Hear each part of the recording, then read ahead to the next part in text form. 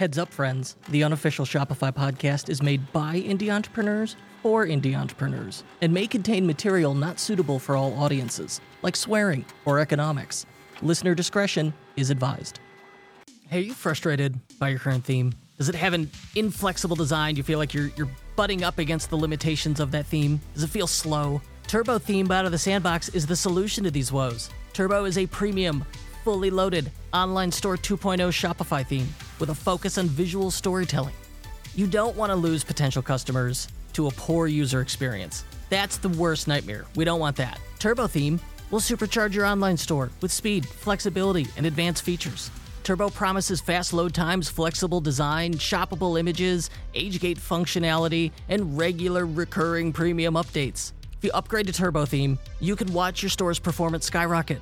And Out of the Sandbox is trusted by high-volume Shopify merchants and renowned for their excellent customer service. Out of the Sandbox stands behind their product with a 14-day satisfaction guarantee.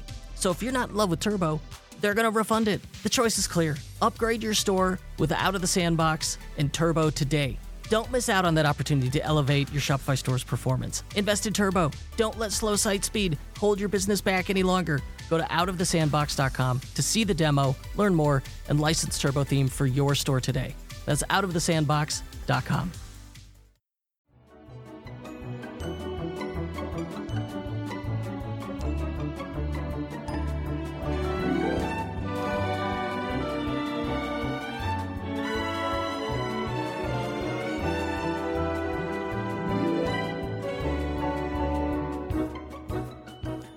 Welcome back, my friends. You are listening to the unofficial Shopify podcast, your go-to source for e-com recon on Shopify. Check nasty. Oh, that was in the wrong spot. I'm your host, Kurt Elster. Check nasty. And today we have a special guest, a former professional tennis player, but more importantly, the founder of a company called Concha Bags. Get ready to be inspired as we dive into the journey of Jack Oswald and how he's reshaping the world of sports and travel bags. All right. Jack, welcome. How you doing? Amazing. Really amazing. Thanks for having me. I've been a long-time listener, so really great to be part of the conversation today. So did you listen before you started a store? Like, what was the thing that made you start listening? Which came first, the podcast or your store? Oh, good question. I think they around about the same time, honestly. I'd like to say my story came first, but I think, honestly, as I was starting to delve into entrepreneurship while I was still playing, I was, really interested in hearing about other people's stories. And I listened to another podcast called How I Built This, if you know it. And that. Oh, yeah, that's like huge one. Honestly, between that one and the unofficial Shopify podcast, I was just going back and forth between both of them. I was just finding it so incredibly exhilarating and just so much information in terms of, getting started. And so it's been several years now. I've really enjoyed every episode. Well, I appreciate it. Thank you so much. Hey, did you leave a review? I have indeed left good. a review. Yeah, thank you. It's probably it's under a pile of reviews probably now, but I did leave a review. No, I appreciate it. No, they're that's like you live and die by those, but they're hard to get. I mean, think about how often you'll leave a review for anything, and for podcasts, it's even lower. And then it's like fractured across different. I should not do shtick about podcast reviews right now. All right, so you sell bags. Bags are it's a popular category. Like I think on Shopify, apparel and fashion, huge, and then you dive within that bags. Whether they're purpose-based, gendered, like a purse, or just a backpack. Bags are a popular category. I can think of 3 clients who sell bags and are very successful at it. K&KG, Tactical Baby Gear, Recycled Firefighter. Why bags? Why did you get into selling bags? Yeah, I think you're right. Bags are a really popular category, and I think it's partly because they have a really personal aspect to them. I think regardless of their use case, whether it's a handbag, whether it's a backpack versus luggage, people are carrying their prized possessions in these things and they're taking them to destinations. And I think there's a really intrinsic personality to them that people really identify with. And especially when it's linked to a specific niche that people are really, maybe it's a phase of their life, for example, like tactical baby gear. And I think that's what really drives people to it. In my case, in terms of bags, it was similar, but I was actually from the customer aspect. I was originally looking for better bags for myself as an athlete. So I was traveling and trying to better carry all of my tennis equipment, and whether I was going, to another tournament in another country, or whether I was just touring around a city after an event, or coming home. I needed my bag for different things. And so I originally really just started with trying to find a better way to carry all of my gear for myself. And so, all right, so you were a professional athlete, right? Yes. I never made it particularly high. I played on the sort of lower levels of the professional circuit. I spent my life, my youth, dedicating myself to that sport. And I had a dream of playing alongside the likes of Roger Federer and Nadal and all those sort of well-known names, and playing on the grand stages, and went to Wimbledon umpteen times to see it when I was a kid. And yeah, so that was, tennis was always my passion, my dream. And I ended up making it to sort of the lower levels of professional circuit and traveling, and got to see some amazing places, and from, in South America, in Asia, and around Europe, and in the States. And so I really got amazing experience out of it, even though I never really made it my full-time living. And so while you had that experience, which has to be an incredible experience, it like speaks to perseverance, speaks to self-control, to be able to operate at that level. What would you say, were there any lessons from that career that live today that you use, athletic experience, career lessons that apply to running your business today? Yeah, definitely. I think, I mean, going into Kansha, I didn't have the business background, but tennis helped me a huge amount in terms of my experiences there and as an athlete. And I think part of it was just that growth mindset, which I think so many entrepreneurs have. And it's an acquired skill. I don't believe that it's something you're born with or anything. I think it's an acquired skill, understanding it and having that mindset to get that 1% better every day. And in tennis, to begin with, especially, it's one of those sports where you play like crap to begin with. It's terrible. You can't keep a rally going. You can't really make the most of the sport. It takes a lot of dedication just to get to a point where you can fully enjoy it. And so that part of it is kind of, especially on the business side of things, when you're starting a business and there's, little money coming in, you're kind of scrapping to kind of, to promote the company and to market it. Similar situation where you're just trying to get the building blocks, and you kind of have to do that in sport as well. And then as you go up the ranks, suddenly it's very hard to see the 1% gains, because it's just you've got to such a level where they're very, very small gains you're making every day. But you have to believe in that, and having that growth mindset that you're kind of building upon it every single day, even if it's a tiny, tiny block. And I like to think of it like a pyramid. I began to really enjoy the aspect of when I was on the tennis court and training and playing tournaments, of just putting another block on that pyramid each day. And even if it was a stone that day, it was something. And I think that's something that I inadvertently brought over to business, where I was suddenly, in an unsurmountable situation where, I didn't really have any experience and didn't understand how to get where I wanted to go.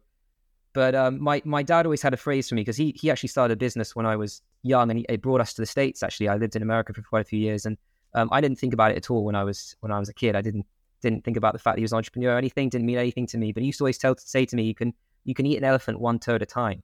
And I, again, didn't really think of any of it at all.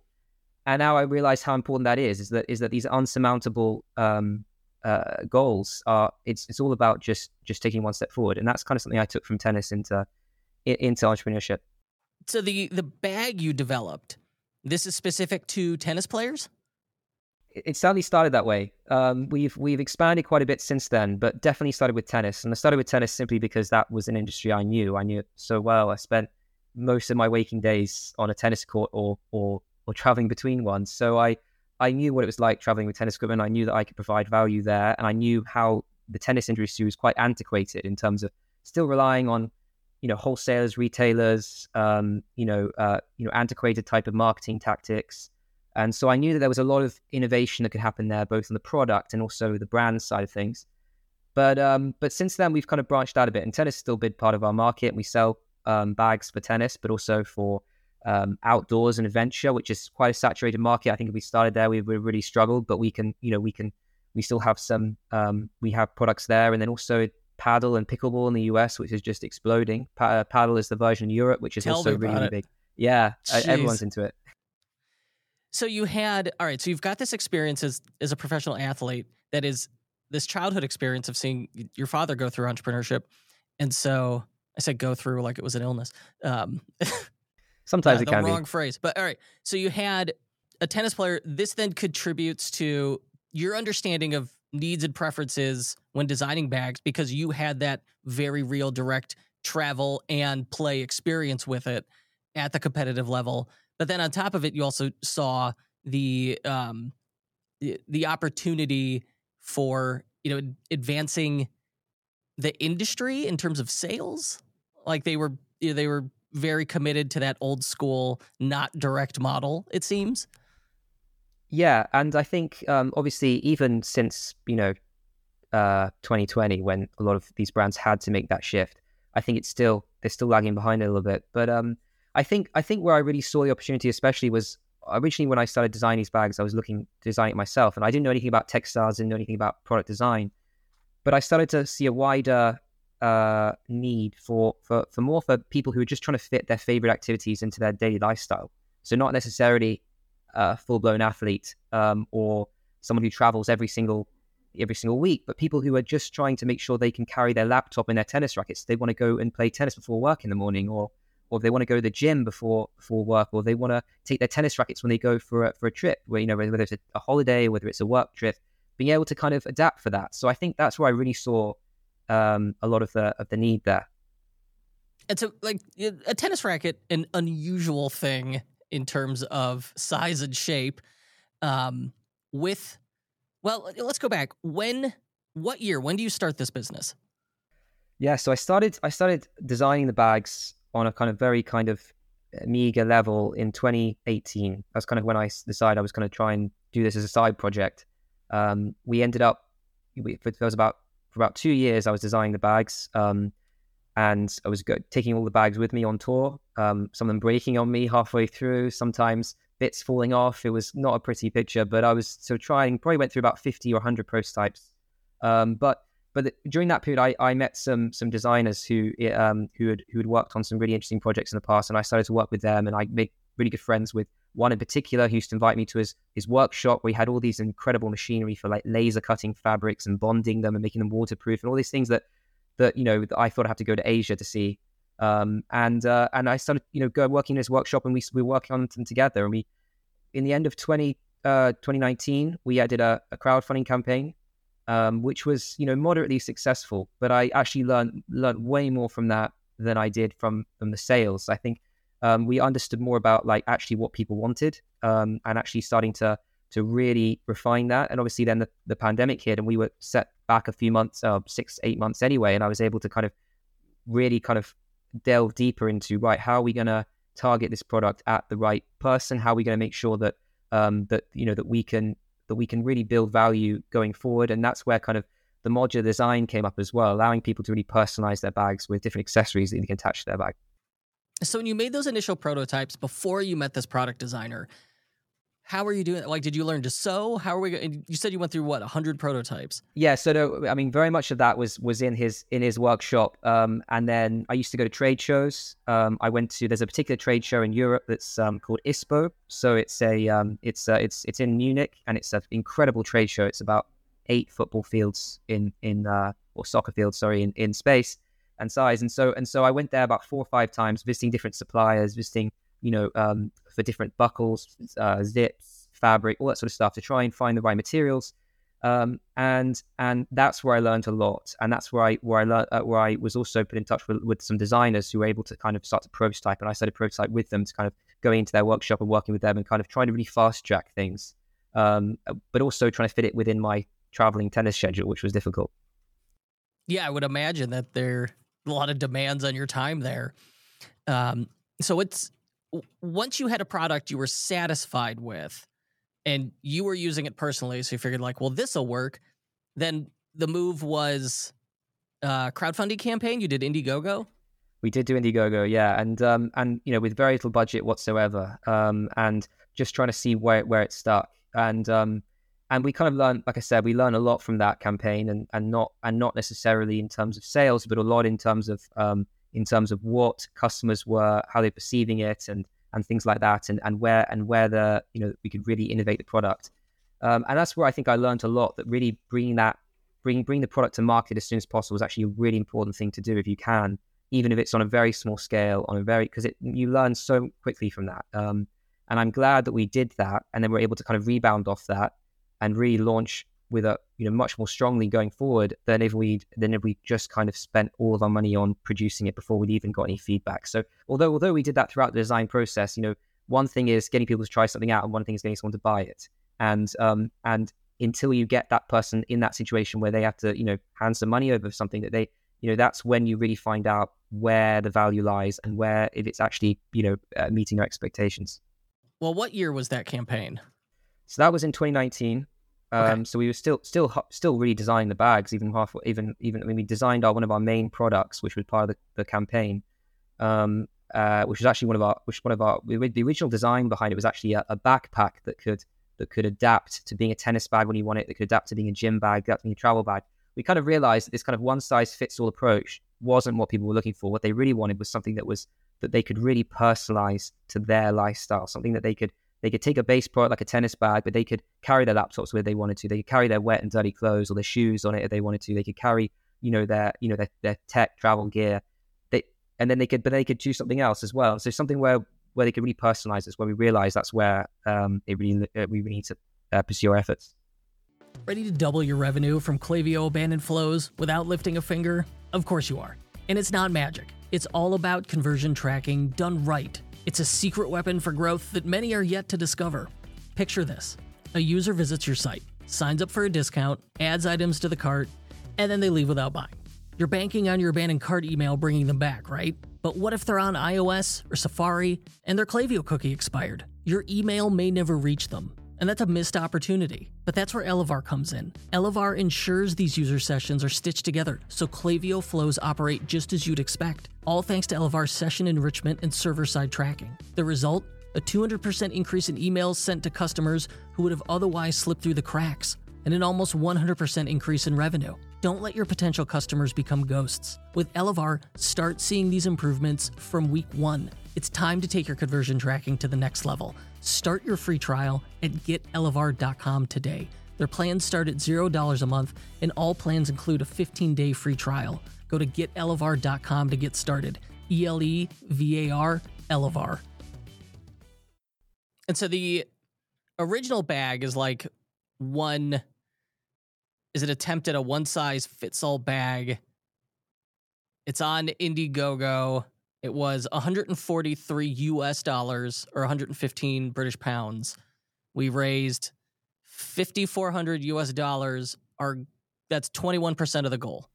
Yeah. So this is where I say that I think that it's that's why I looking at that campaign, I was kind of going into it cold, trying to figure out how to market it. The fact that we even made that was pretty amazing because of how little I knew about trying to make this work. But yeah, it was originally a backpack that was kind of like a roll top. We still had this really cool modular design we designed where we attached different accessories onto the bag. But I'd made the mistake of understanding what the core product needed to be. And that's where we kind of shifted really in terms of focusing on the tennis bag, which is very, very different now. We've gone through several updates to that since then. But yeah, I think it was at the time wasn't happy, but I think it was actually an amazing opportunity to improve the product and learn from that. And then it really helped us have a lot more success going forward.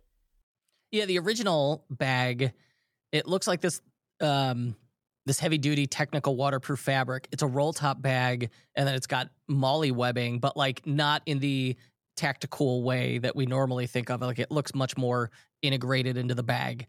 And they've got I forgot what they call that, but it's where you weld like a synthetic material to another. It's like an electrostatic process. RF welding. RF welding. Thank you. Yeah. That like you see that and you're like, this is some good stuff.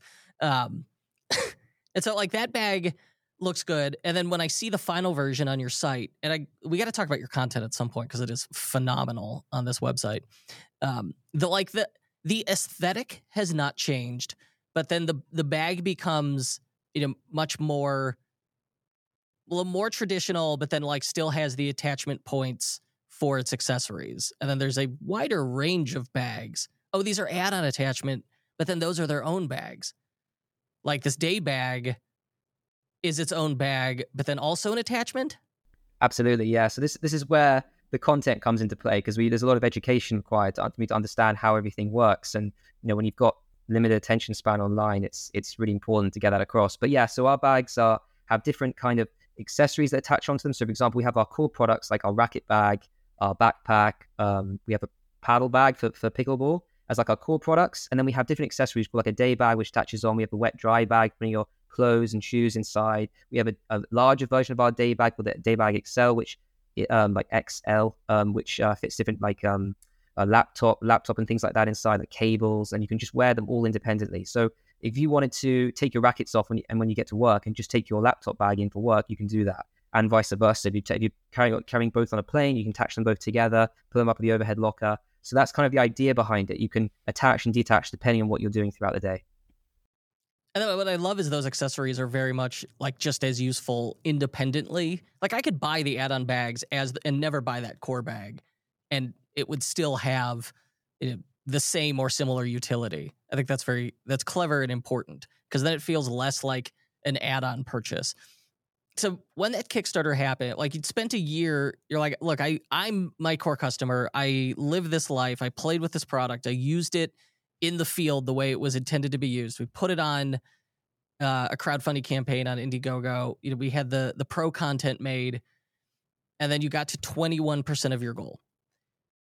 You either could have said, well, we tried our best and it didn't work out, so let's just quit here and not throw good money after bad. Or you say, wow, 27 people were willing to buy that product and it still feels unfinished to me. Let's keep going. Like, what's the difference between those two mindsets? How did you not go negative with this? Yeah, I think to be honest, I mean, you do hear a lot of stories about people that just go viral, like companies go viral with the product from day one. It's so rare. It like is actually so rare.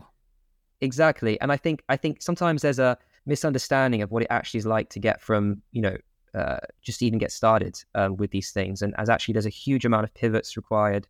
And most of the time it's not a dead certain failure. It's just a need for a pivot and to reassess how to get where you want to get to. And it's, I mean, going back to my tennis days, they used to always tell me when I was competing, like in coaches and things, that, every next tournament, every week is a new week. I mean, it doesn't matter if you lost, the first round last week, you're in another tournament this week. So it really doesn't matter what happened last week, because you got to have that mindset. I think it's the same way that you hear about a lot of, especially on this podcast, I've heard a few times where, people have tried to just throw out a Facebook ad for an idea and see if it sticks. And it can work sometimes, because maybe you're not going to get, hundreds of thousands of sales, but just getting a few sales here and there is just gold in terms of the insights it can bring you. Well, absolutely. Yeah. It's getting it out there, getting the experience, getting it in front of people or in their hands. So it sounds like after you got the product, like you had that experience, now what's the next step? You said, we're going to redesign this thing? Well, it wasn't necessarily the plan. I mean, we were going into January of 2020, I say we, it was mostly me and, I was speaking with our designer a bit and I mean, I think we went into that thinking, right, what do we do? We have to fulfill these orders for one thing.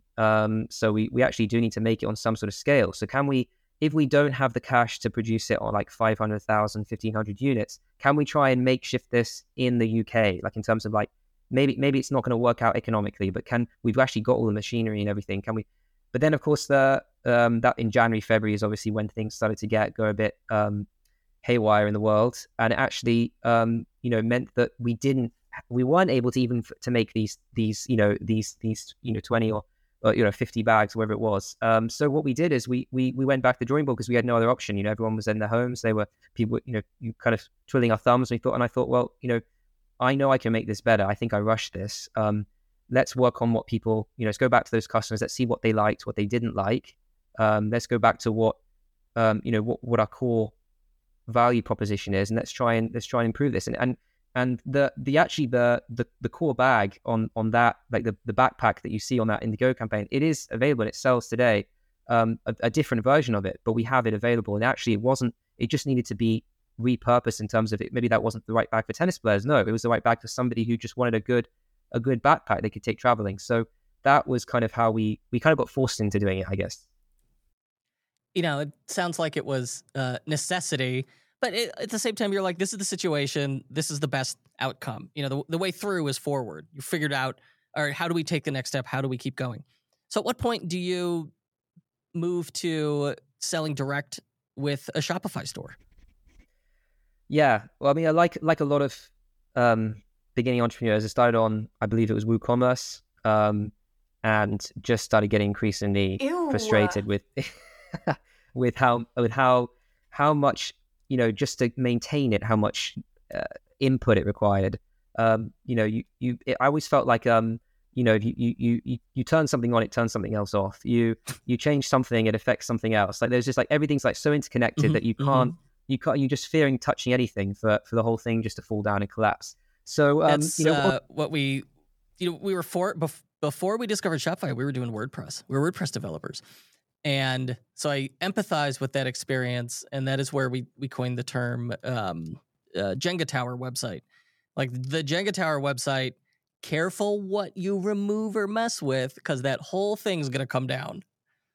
Yeah, perfect description of what it is. And I think, who knows, maybe it's got a little bit better today, but I think there's the amazing thing, I think, when I introduced Shopify was not only was there an opportunity for me as an entrepreneur to learn and not break everything, which was really important, but also there's this amazing community behind it all. And there was everyone helping everyone, and there just didn't exist anything else like that.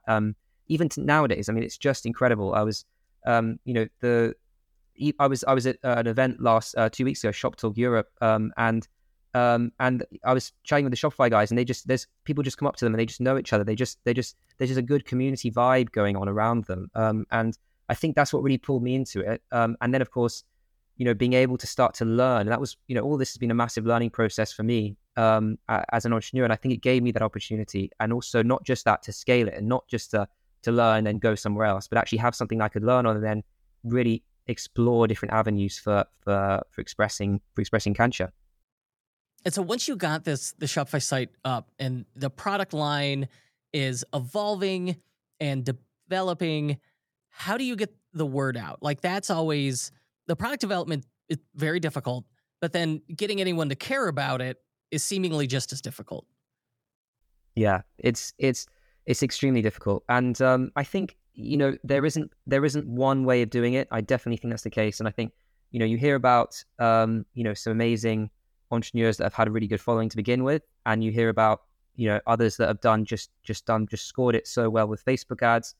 In our situation, it's literally just been a bit of everything. I mean, I don't necessarily think that's a bad thing. I think sometimes you get told you need to focus on one channel. I think that is true to an extent. But when you've got a limited budget, when you're trying to, figure things out, you do have to try a little bit of everything. You do have to start to get involved with, one lucky thing with the tennis space is that I had contacts there, and I knew people in the US who were running, who had blogs and review sites for tennis and all that sort of stuff. So that helped, and certainly yeah, you're already plugged into this different and bigger community that is your audience. Yeah, and so that was great. And then I think in terms of our story, that resonating with tennis players was a really, really important part as well. And so people were able to bear with our learning process because of the fact that they really identified what we were doing and the story behind the brand. And I think it was unique and different. So that helped certainly.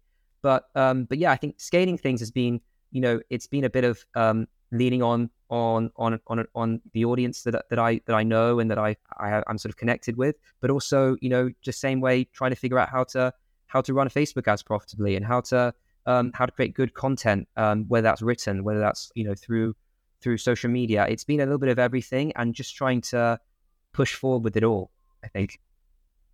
All right, so there's no one channel, but when you combine everything and you have your story and you have this product, and that is what resonates with people, helps keep you top of mind. It's very traditional marketing in which it's like, all right, once we have that, we've identified the pain, we have our solution, and we've got this narrative and a spokesperson. You're the perfect spokesperson for this.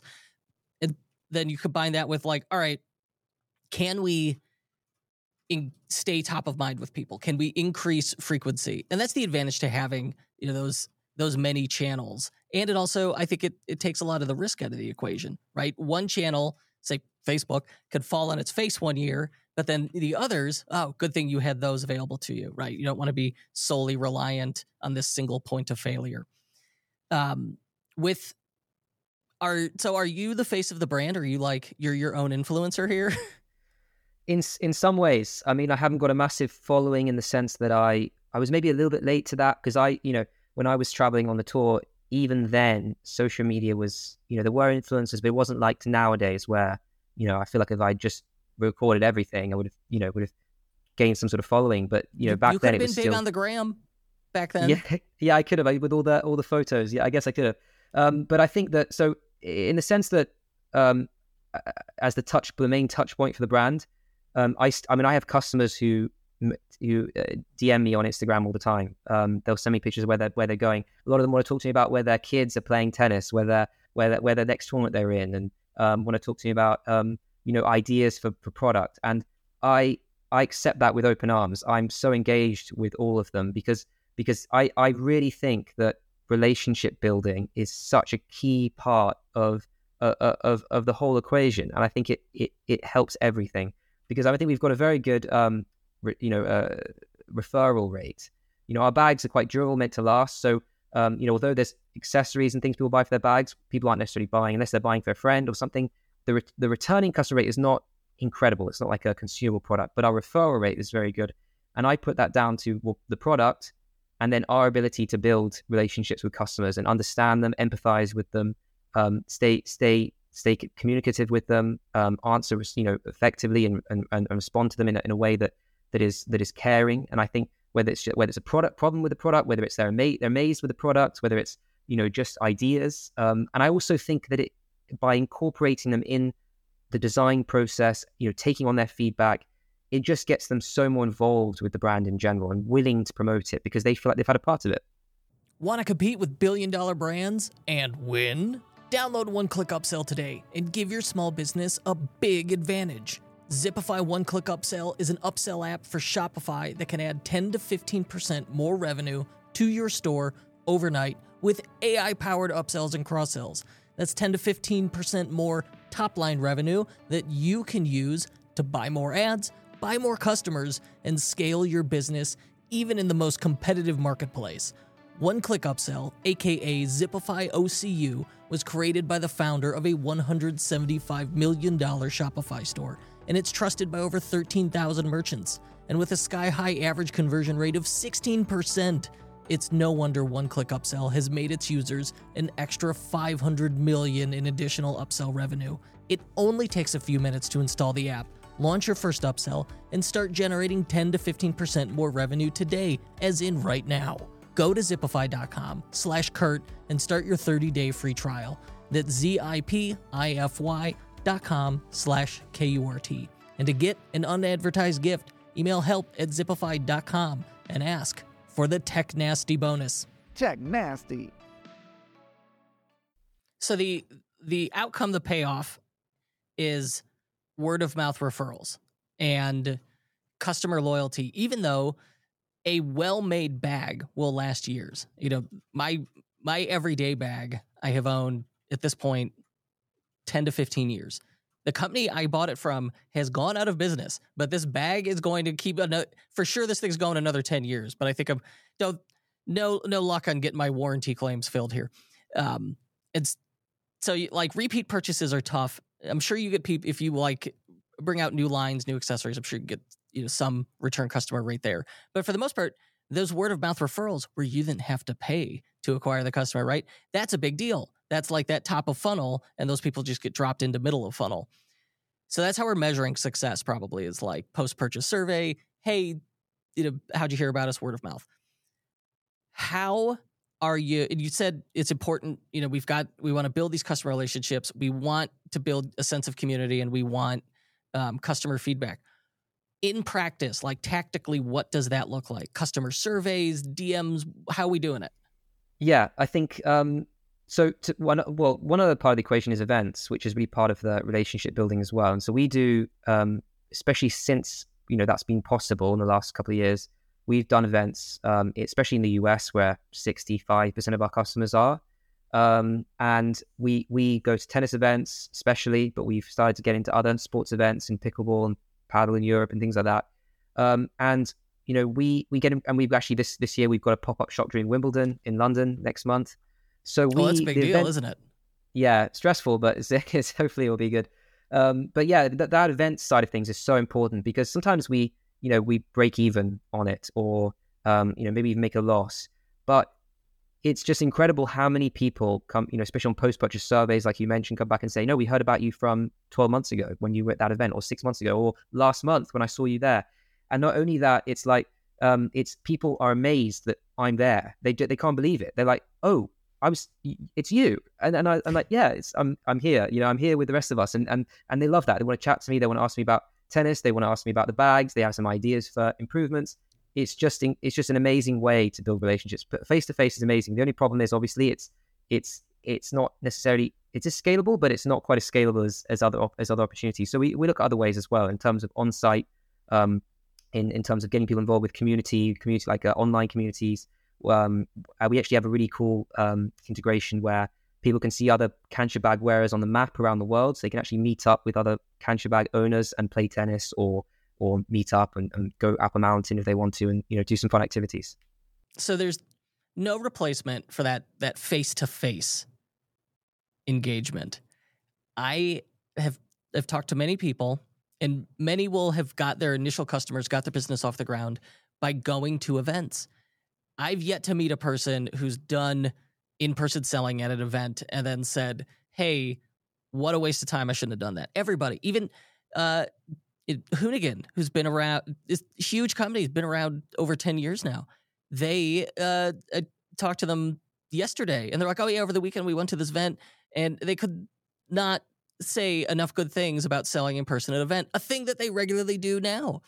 So, it really does not matter what size you are, where you are, that in-person selling, at the very least, you engage with a whole bunch of people and get feedback. And I think in most cases, it turns into sales and referrals in, a way that social media, because it's so fleeting and it's such a light touch engagement, right? Like I saw 2.5 seconds of a TikTok video before I swiped on the couch while also watching 2 other screens and wearing my Apple Vision Pro headset. Like it's crazy.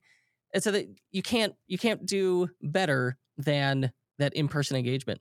So are there any, like, what's a specific change to the product where someone's like, hey, it'd be really cool. And then you're like, you know what? We're doing that. That is such a good idea. I'm an idiot for not thinking of it sooner. Oh, that happens all the time. I think first of all, I think perfection is always the goal, but you're never going to get there. And the other side of it is that you're not going to please everyone. Some people want, a $200 bag for $20, and it's going to be tough to provide that. But those who are really engaged and actually say, I like what you're doing, but here's what I think, this is what I need. We've had customers say, I really want an attachment that's a cooler. I live in Florida. It's really hot. A water bottle holder doesn't cut it. I want to keep my drinks cold, but I don't always, just want it in the summer. So I want to have an attachment for when it's hot and I want to keep my drinks, my snacks cool and everything. That's an amazing idea. Some people just want like a certain pocket somewhere. Someone said to me the other day, I travel a lot and I want to have my the pockets RFID protected, because I'm traveling places where I don't want someone scanning the back when it's on my back. Things like that. Sometimes I think they're quite niche ideas. Sometimes they're quite broad appeal ideas. I think it's important to accept all of them and see, right, well, what's the timeline for this? How can we bring this in? How many people are asking for this? And do priority order like that. How do you weed out the good one? Or how do you get to the good ones and throw out the bad ones? Like there's a lot of different ideas in there.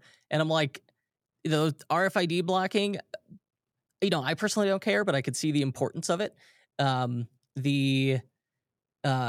sure, Florida's very hot. If someone said to me, look, I need a cooler because Florida, look, I get it.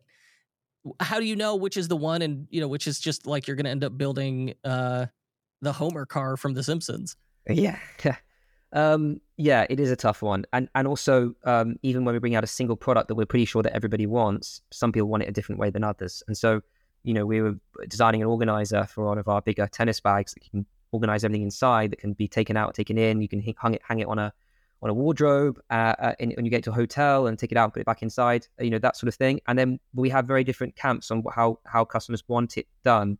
Some people want it to be very simple, others want it to be complicated. It is difficult. I think it starts with, how does that resonate with what we're trying to do as a brand? How does it help people travel better? How does it help people carry their equipment better?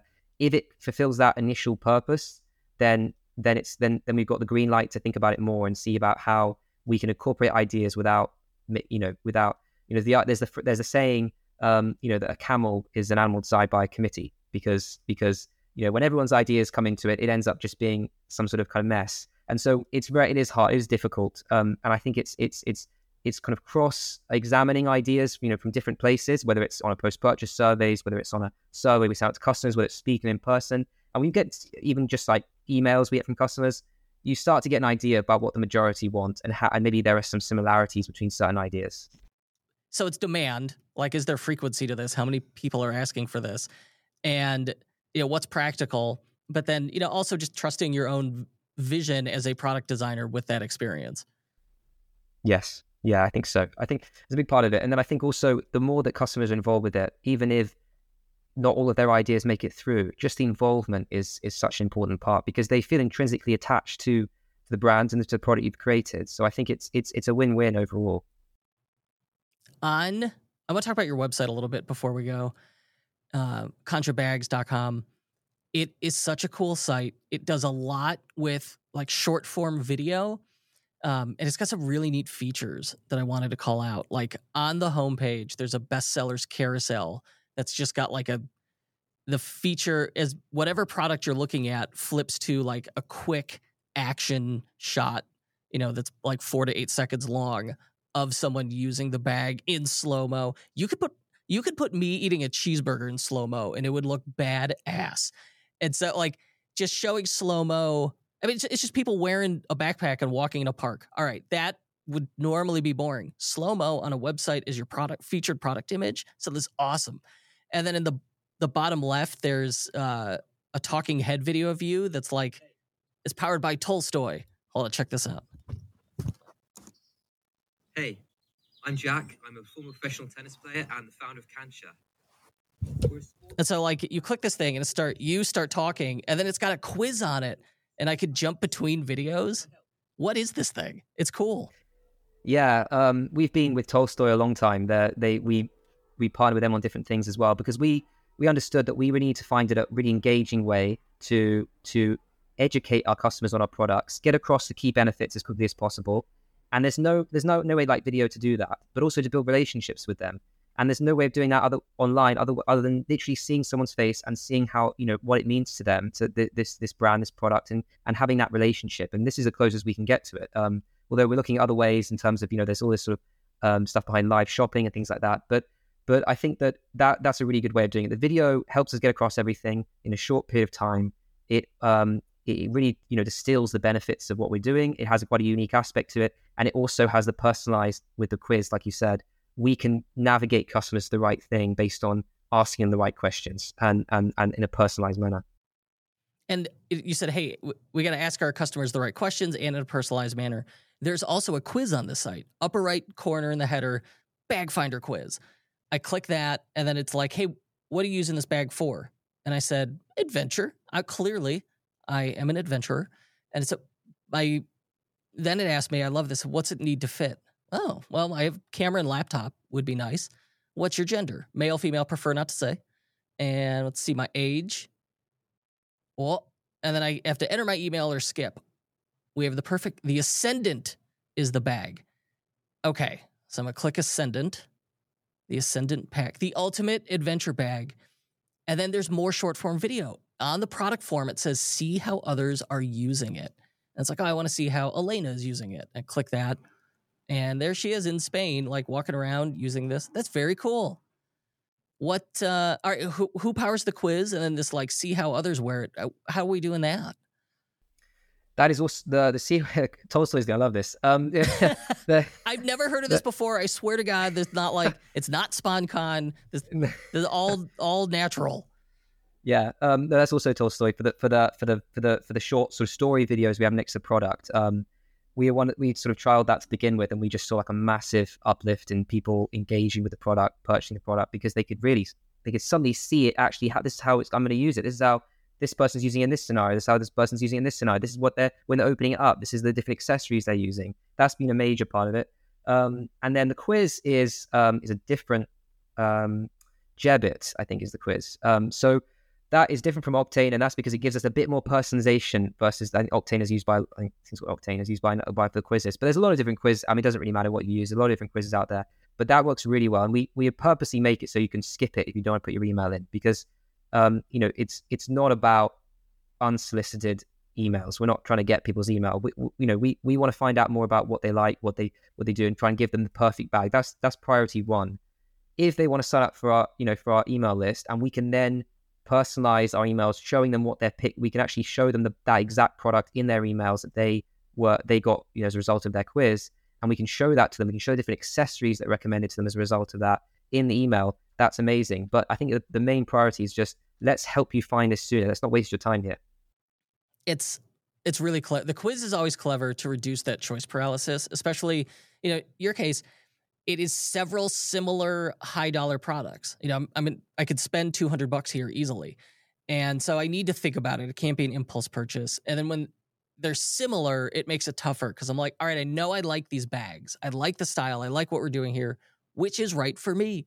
And you can create a scenario of paralysis analysis where the person says, I want to buy, help. And they're not going to call you up. They're probably not even, they're just going to leave. You're not going to hear from them again. And so having that tool and having that social proof, hugely powerful. You are technically sophisticated in your marketing. Your product is technically sophisticated in how you developed it. We heard about RF welding. How cool is that?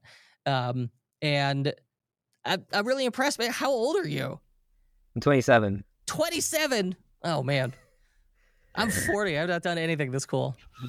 That's not true. I've seen some amazing sites that you've built, and that I'm always really impressed. And I've been such a long listener to this podcast, and it's been amazing. I think it's the definition of really providing value to your audience and really caring about what your audience needs. And I think it's just such a good role model for all entrepreneurs listening to this podcast, because that is exactly the model they need to follow. I need to follow is really stemming it down to, okay, let me focus on what people actually want and need, and how can I provide that?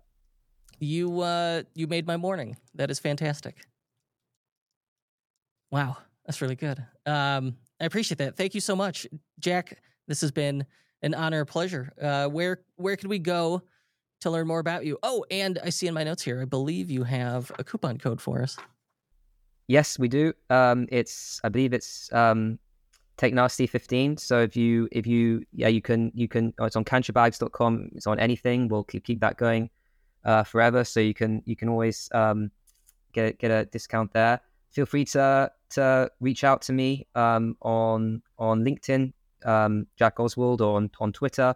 I think Twitter will be in the show notes. But yeah, I'm always interested to meet new people who are doing some really cool things with their companies, and they share ideas, find different ways to grow. And I'm really excited to meet people from this. Jack Oswald, Contrabags, thank you so much. Remember, my friends, it is not just about creating great products. That's what we learned here. You need more than that. You have to connect with your customers as well to keep things going and get that delicious, delicious word of mouth referral purchases. Thanks for tuning into the Unofficial Shopify Podcast. We bring you stories that inspire and ignite your entrepreneurial spirit. And until next time, keep selling. The Unofficial Shopify Podcast is brought to you by Loop. Loop is a returns management platform that makes returns profitable and stress-free for you and your shoppers. Loop offers automated returns, exchanges, and store credit options to lower costs and increase revenue. Do you want to offer at-home pickup or boxless drop-offs? Need to lower return costs or increase repeat purchases? How about all of the above? That's what's possible with Loop. Loop delivers customized returns management solutions for Shopify merchants of all sizes, like Studs, Princess Polly, Code Epoxy, to turn returns into returning customers. Find out why thousands of Shopify merchants choose Loop to manage their returns at loopreturns.com. That's loopreturns.com.